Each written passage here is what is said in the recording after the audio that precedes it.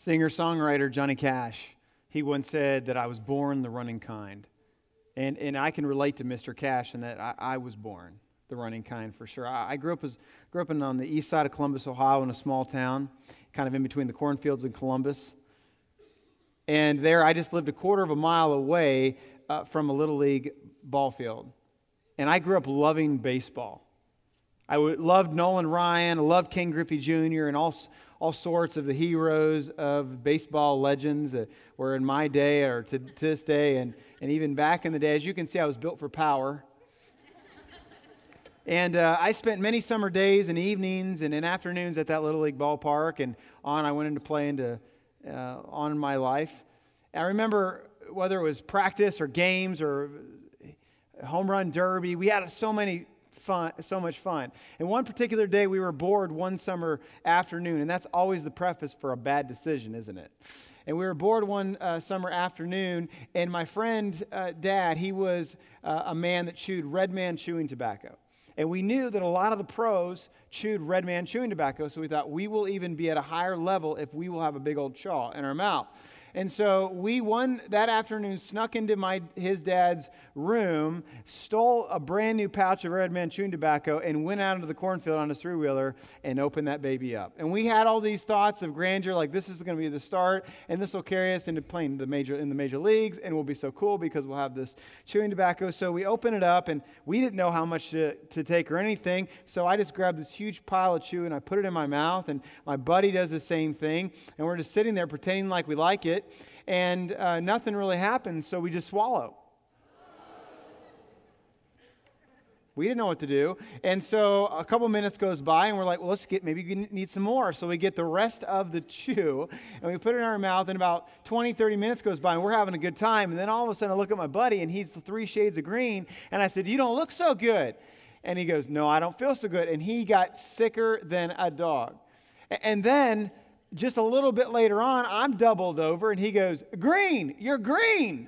You are sick. And I said, yes, I don't feel so good, and I got sick. And we laid in that cornfield the rest of the afternoon, so very sick. To this day, when I see Red Man chewing tobacco, I get a mental picture, an image of that moment. But that would begin a pattern in my life that has been echoed over and over and over and over and over again. And that is that I would pursue something, that the high would last and the high would go away, and all I'd be left with is emptiness. And I pursued all kinds of things in my journey, and I'm not going to go into all the details, but you can fill in the blanks. And I'd pursue this and that and this and that. And as I did, I went through this same rhythm of enjoying the high, and then they would fade away and the emptiness would linger. And over again, I would pursue all of these things. And my family would go to church almost religiously. But I despised the God that the church was representing. I viewed as a cosmic killjoy the things that are happening in my own home. To be quite honest with you, I thought, how in the world could God be allowing these things? And yet at the same time, there's this God that the church represents. And so I didn't want anything to do with God. And I was pursuing all those other things. Well, fast forward into time, my mom one day convinced me to attend this church with her, and it was in Pickerington High School cafeteria. It was a church plant. And there, in a packed cafeteria, I discovered the footsteps of the God that was following me. See, up until this point, I remember laying in my bed at night on the top bunk of my bedroom, putting my head on the pillow, thinking and knowing this, that even though I didn't want anything to do with God, He wanted everything to do with me. He was pursuing me. His steps were right behind me. And I remember that day in that cafeteria sitting there, and I met the God who was pursuing me, and I surrendered to Him. I surrendered to Him, and when I did, I met the God who I didn't think I would meet. I met a God who wasn't waiting for me to turn around so that He could squash me and make me pay for stealing Red Man chewing tobacco and make me pay for all the lives that I'd hurt and all the things that I had, maybe even the laws that I had broken. But He was waiting for me. He was the God that didn't want anything from me, but He wanted things for me. And what He wanted for me was to have life and life to the full and to experience eternity, folks. with Him, not in a place called hell where there is no peace, there is no love, there's everything that our soul desperately actually cries against. And this relationship with Jesus began, and I met this Jesus, and it was a completely different situation for me, and the relationship began to grow, and I got passionate about Jesus, and I couldn't help but just tell my friends, and things began to change, and my relationships changed, and I found myself going to college, and I graduated college, and I found myself actually stepping into full-time ministry. And that step of faith took me from leaving Ohio, traveling to Dallas, Texas, where I knew no one, and I entered into grad school. But things began to change in grad school, and here's why. That I was working a full-time job. I was going to night classes. I lived in a one-room bedroom apartment. I was writing probably hundreds and hundreds of pages of papers. I was reading almost 20,000 pages a semester at times. I was completely and utterly exhausted. And as I began to get exhausted, I began to burn out. And when I began to burn out, this thing called Jesus began to fade in my life, and it became this checkbox. It became this cemetery, if you will. It became a set of moralistic lists as opposed to a relationship. And one day, I was about ready to just call it all off, and I'm sitting with the one guy that I know in Dallas, Texas, in his back porch, and he knows how I feel, and he looks at me and he says, Ray, Jesus, He loves you, and He's pursuing you. And even though right now you feel no emotion towards Him, and even though you just feel like you're going through the motions, the only motion that He is going through for you is towards you. And it just broke me down once again to know that God was still pursuing my life. It's the God that pursues. And maybe today you've been chasing things. You've been thrill-seeking. You came here today, and it's been a while since you've maybe stepped foot in a church, or maybe you've come every week, but you find yourself in that season, but you sense there's something or someone who's pursuing you. Or maybe you're a Christ follower today, but it's become more of a duty as opposed to a devotion. Or maybe today you know about the love of God, you know about the pursuit of God, but it's always been academic. It's always been something that has been more of something that is a thought-through process as opposed to a supernatural experience. Here's the good news, that the God who pursues you and I and the world, this is the preaching series that we're going to be entering into called Pursued. And we're going to be looking at this book called Hosea. That my wife, Sarah, she just read to you, chapter 1, if you'd like to turn there. It's actually sandwiched between Daniel and Joel in the Old Testament. And Hosea is considered a minor prophet. If you don't have a Bible, you can use a smartphone, or perhaps you don't have those, you can use the Bible that's in front of you. And if you don't own a Bible, we'd love to give you that Bible to you as a gift. Take it home with you. We'd love for you to read it for yourself. We're going to be going through the book of Hosea in this series, and each day, starting tomorrow, we'd like to send you a scripture from Hosea via email. And along with it will be a helpful tip. If you'd like to enter and get that information, just email us at grow@gracelandbaptist.org, and we will gladly send you an email every single day in the morning so you can read it and gain helpful tips to understand this incredible book. In this preaching series, I want to encourage you that you would bring your friends and your family members and your coworkers. Be intentional about inviting people. I just met so many new people that were brought by people that are attending, and that is a great way for them to be introduced to the God that pursues. So let's begin. Hosea chapter 1, verse 1. It says, "This is the word of the Lord, which was revealed to Hosea, son of Beeri, during the time when Uzziah, Jotham, Ahaz." These were the kings in the south.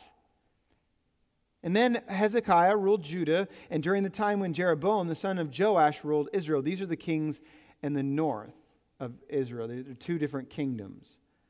So you have this one king, Jeroboam, who just died, and he had ruled well. These were the good old days of Israel. The economy was great. The population was up. Everything was up and to the right. The fourth quarter report had been out. Economy was doing great. Jobs were up. Everything is good. They were living a culture of ease. This is Israel. And even though their beloved king is dead, they're still enjoying some prosperity. And then we look at verse 2. It says, "When the Lord spoke through Hosea, He said to him," now, before we go any further, maybe Hosea, he's thinking, okay, God has something to say to me. Maybe it's going to be good. Maybe I'm going to be king. Maybe he's got some great news for my future. Maybe he's about to tell me something that's going to unlock the mystery of the universe. Who knows?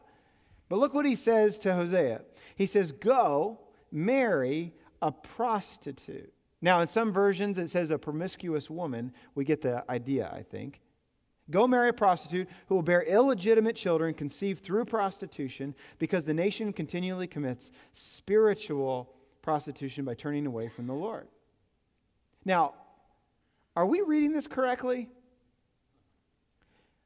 I mean, did any of you honestly just do a double take? Like, is this in the Bible? How are we supposed to interpret God telling a man to go marry a woman of the night? How are we supposed to do that? Well, I just want to share with you just a few tidbits on how we're to interpret and read this. One interpretation and reading could be that this is all an allegory. But nowhere in the book of Hosea does it ever prove the point that this is an allegory. Another way that we read and really understand this book is that Hosea, and we learn about his wife, they would get married and then her unfaithfulness begins. But that phrase, go marry a prostitute, it cannot be translated later on she'd become that, or she had tendencies of. It's very literal. So we're going to interpret this book, in my humble theological opinion, we're going to arrive at the point where God would tell Hosea to go love, romance a woman of the night who worked the street corner, to love her the way that she was to be loved from the very beginning of time by God, to do it in a physical way, to paint an unbelievable, vivid picture of the kind of love that God has for all of humanity. And his kind of love, it goes from the noun zone of love to the verb zone of love. That even though there is offense that God is pursuing, he's not only pursuing Hosea and here Hosea's future wife, he's also pursuing Israel, and he's also pursuing us. And this is vivid and this is striking, but should we think anything less of God? You have the Old Testament and all the different ways that God would paint a picture of his love using different characters. And then you have the same later on God using the vivid picture of his own son to go up on a tree to be crucified, nails driven through his hands for the sake of all humanity. So can we really doubt or really not understand the fact that God would use any possible means to communicate his love for us? Now, can you imagine what Hosea is thinking? Like, you've got to be kidding me. You want me to go and do what? With whom? Hey, Mom, Dad, I got good news and I got bad news. Which one do you want first? How'd that go? Hey, the good news is that I know who I'm going to marry. The bad news is that you see her every night at the corner. And on top of it, her name is Gomer. I mean, when I think of the word and the name Gomer, I think of Gomer Pyle from Andy Griffith. Don't you? Yeah.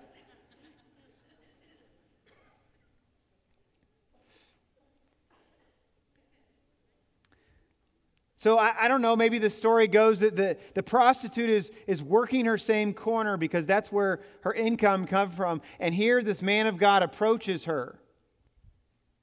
And we can know this to be true, that even though this man of God is a prophet, there was nothing in the law at the time that would declare that he wasn't allowed to do this. The priests of the time in their culture were certainly not allowed to do this, but the prophet, it was fair game. So he goes and he walks up to her. I can only imagine what she's thinking, and I can only imagine what everyone else is thinking as they watch this take place, and he begins to romance her. And he begins, maybe they go out. I don't know what happens, but over time they would become engaged to be married. I recall the time that I would propose to my own wife.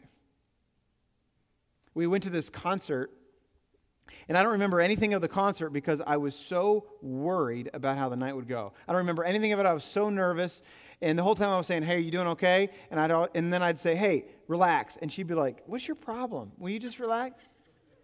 So I made up this story about going to a friend's house, and they would be there, and they said this fib to Sarah that they had car trouble, and they had left the door of their house unlocked, and we walk in the door, and I'd planted the ring, and there I got the ring out, and I got the courage, and I got down on one knee, and I asked for her hand in marriage. And friends, if you don't believe there's a God, the proof that that beautiful woman said yes to this man is proof there is a God. What a good day that was for my life. In verse 3 of Hosea, it says, "So Hosea married Gomer, the daughter of Diblaim, and then she conceived and gave birth to a son for him." So Hosea may be thinking, okay, we're turning a corner. A child will bring us closer together. Maybe there will be faithfulness for her towards me. But then again, you see that God says, would you name him Jezreel? And name him Jezreel because that brings to mind the kind of account that had happened to this valley of Jezreel. It was a moment of bloodshed for these people. It wasn't a very pretty picture for this nation at all. And so every time that they would have called out the name Jezreel, it would have been like saying and naming that child Hiroshima or Twin Towers, scholars would estimate. And then we'll continue to read in verse 6. It says, "She conceived again and gave birth to a daughter. Then the Lord said to him, 'Name her No Pity.'" And in the Hebrew, this is the name for pain and anguish. So I would say that Hosea and Gomer are 0 for 2 when it comes to naming their own children, wouldn't you?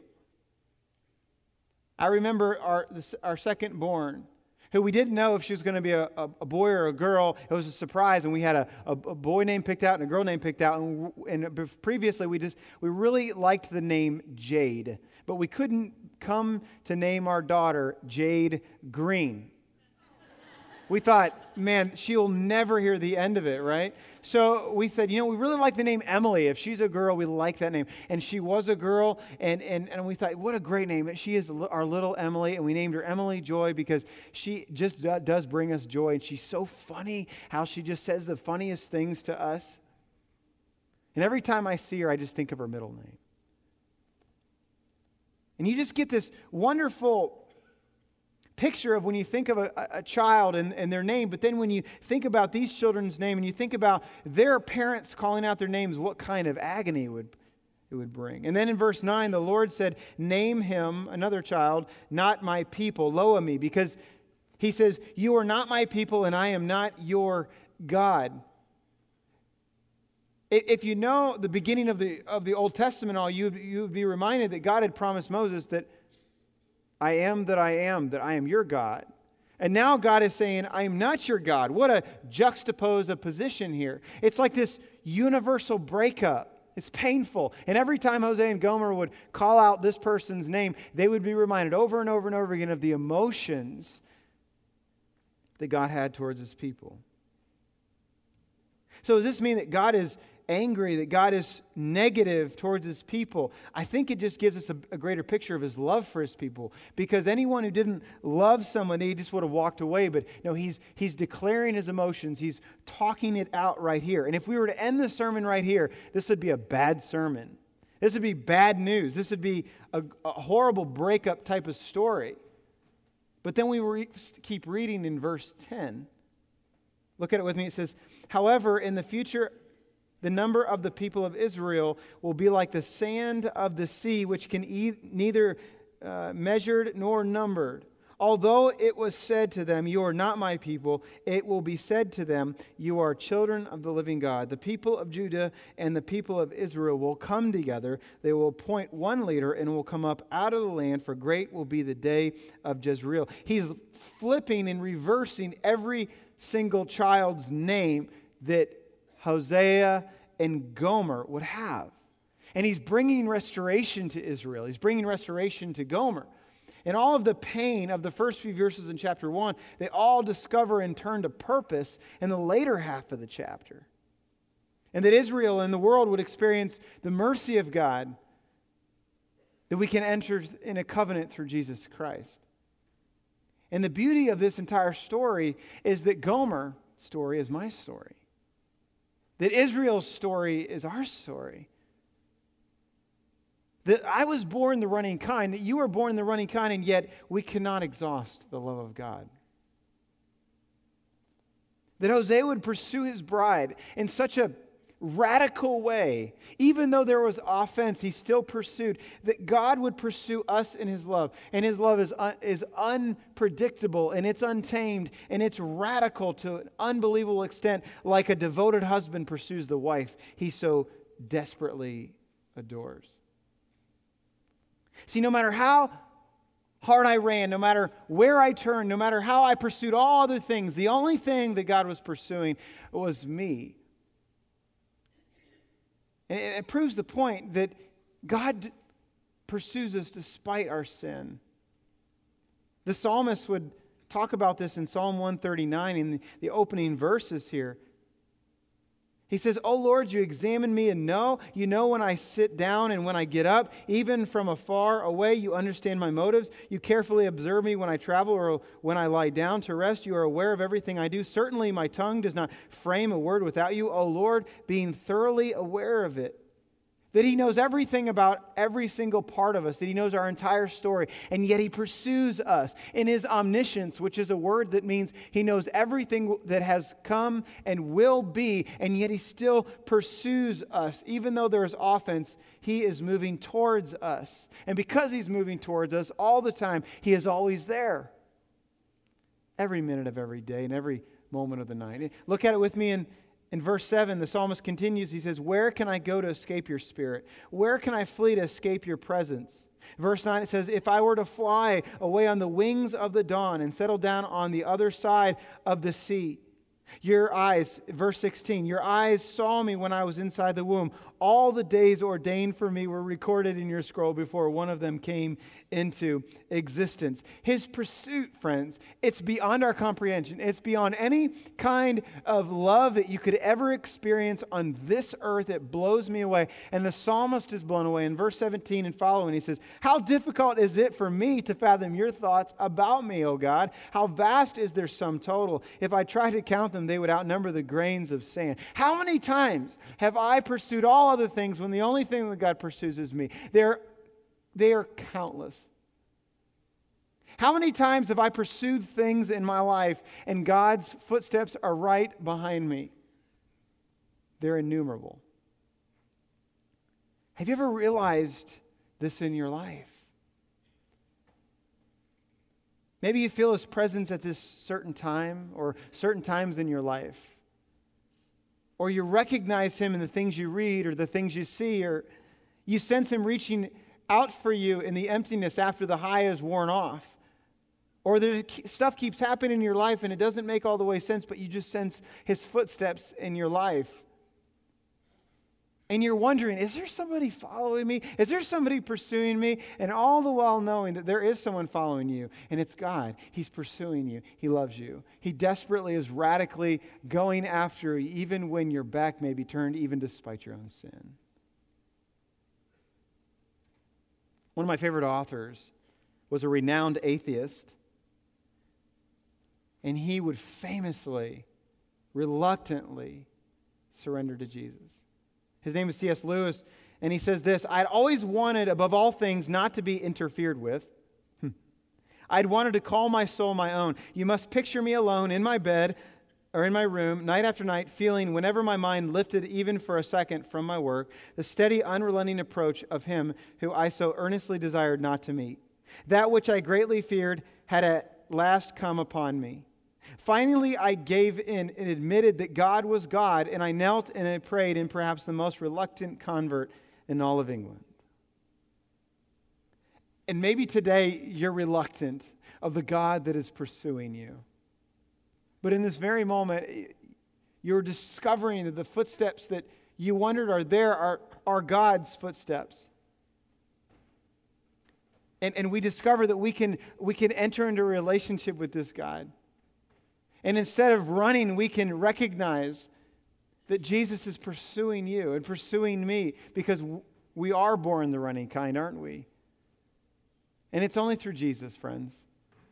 And here's the reason why: because we're all sinners, we're all messed up. We all, if you get to know us good enough, we all recognize that we struggle in life. And this sin has separated us from God because God is perfect. And so he sends his son who would bridge the gap, the great divide that we could never get across. If I were to give you a rock and say, I want you to throw it from this end of the building to this end of the building, you might be able to do it if you have a good arm. But if I said, I want you to take this rock to the side of the Grand Canyon and throw it across the other side of the Grand Canyon, you'd be like, there's no way. And that is the amount of depravity and sin we have in our life. We cannot get our way to God. And so Jesus comes and he lays his life down as a bridge for all of humanity. And if we recognize and say, you know what, Jesus, would you save me? Would you bridge the gap on my behalf? Would you be my atonement? He comes into our life and he begins to do this work and we are saved. And when we are saved, what begins to happen is a relationship is born and the pursuit of our Heavenly Father has finally found us. Maybe that's you today. And in just a few minutes, there's going to be an opportunity for you to respond. We'd love to have you respond. Or maybe today you come here and you come to this church and you're contemplating, what does it look like for me to actually get connected in a church like this? It'd be a great opportunity for you to respond in just a little bit to learn and grow and connect. Or others of you may be reluctant, or you may not be reluctant about the pursuit of God in your life. But there's something that you struggle with. There's something that is holding you back. And it's exactly what was holding Israel back, and it's religion. And see, God is presenting also through this chapter that religion, it ruins everything. It really does. In Victoria, England, there was this invention, and the invention was the tread wheel. And the tread wheel was put in prisons so that prisoners were punished.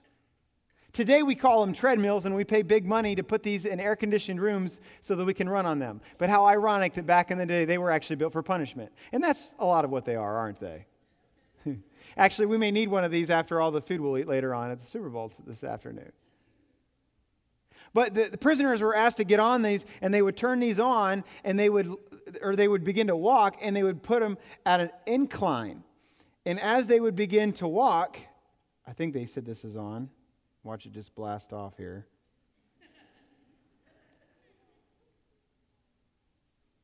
Okay, it's not working. But anyways, they would begin to walk on this thing, and they would be treated to the punishment that they were being asked to serve for. And they would just discover that it's meaningless, walking all the time, going nowhere at the same time. And the principle of the treadmill is that's exactly what religion is. It's doing all these things and enacting all these ways, but at the same time, we're not getting anywhere. That was exactly what Israel was experiencing. That's exactly what was happening in their own life. In chapter 8, verse 13, I'll put it on the screen for you. It says, the people of Israel love their rituals of sacrifice, but to me, their sacrifices are all meaningless. They would go through all these things. They would go to church. They would do all these things. But yet at the same time, they didn't mean a thing. Because they would go out from that place and they would take advantage of people, and they were corrupt in their business dealings, and they didn't take care of the needy. They were hypocrites. And later on, the same nation and these same church people that would be called in front of all, Jesus would say, you're just a bunch of whitewashed tombs. See, this is what religion does. See, religion, you can only act a certain way so long because whatever's on the inside will eventually come out. You can only act so long, right? Just ask your family. And what religion says is polish everything up on the outside, get on the treadmill and work hard, but you never really get anywhere to begin with. It reminds me of a story of a guy who gets married to his wife, and outside of his business, there's this little flower shop, and he can get $5 bouquet of flowers. And he buys a bouquet of flowers, and he takes the flowers to his wife, and she says, oh, that's so wonderful of you. That's great. Well, over time, over years and years and years, the story discovers that he's not the greatest husband. In fact, their relationship is extremely torn apart. And eventually she says, just stop buying me flowers. And he goes, why? It's because, well, you know what? It doesn't really mean anything. Our relationship isn't going anywhere. Why would you buy me flowers when, in essence, our relationship is almost to the point where we need to separate? You see, it's in the same way that the greatest enemy of our relationship with God, friends, is that when we take and replace being with Him for doing for Him. You know, we forget so many times that we're human beings and we think we're human doings. That we're replacing God all the time in our life with all these activities and all these things. And I'm not saying that none of those things are great, but what I'm saying is if we are not entering into a relationship with Him, we're missing the point. Hosea chapter 6, verse 6, God says, I want you to show love, not offer sacrifices. I want you to know me more than I want burnt offerings. God is saying, look, I want you to know me.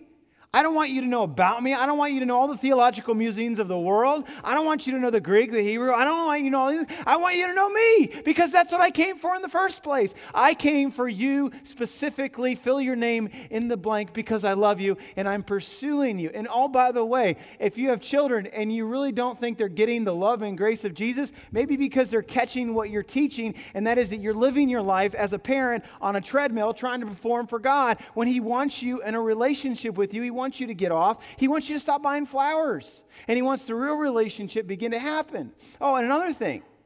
Maybe perhaps you struggle. You say, I go to church, Ray, and I'm even a member of this church, and I can't figure out my life isn't even any different than anyone else, and is this whole thing real? And I would say, that's exactly what religion does. It tells us that we have to work harder, work harder, work harder.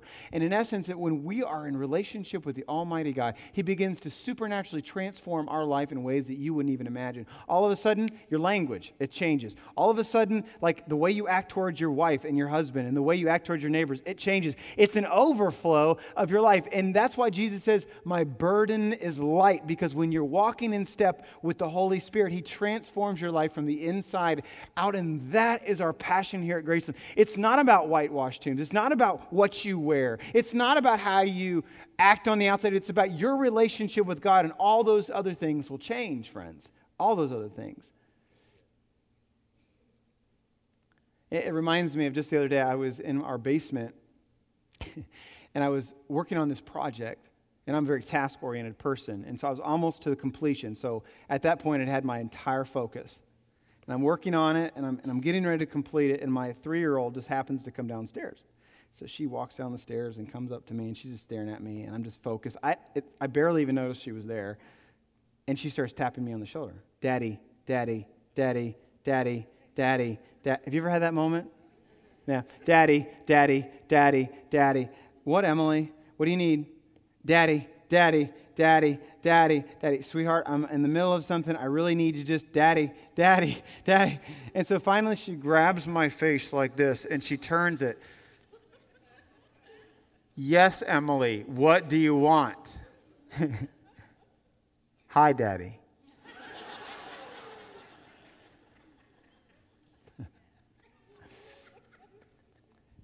And what God is doing right now is He's grabbing your face and He's turning your face to His, and He's saying, I just want you. That's all I want. Heavenly Father, thank you for my friends here today. Thank you for their life. Thank you for the fact that they've come and they've gathered in this place. And Heavenly Father, I just want to thank you for your pursuit. And those of us in this place here today, God, that we may not understand the love of God, I pray for them. God, sometimes I don't understand your love. I just pray that you would help me understand it more and more. I want to pray for the reluctant runners. I want to pray for those today who are maybe stuck on the treadmill. I want to pray for all of us that we would understand your pursuit and your love, and we would give our gaze to you. In your name we pray. Amen.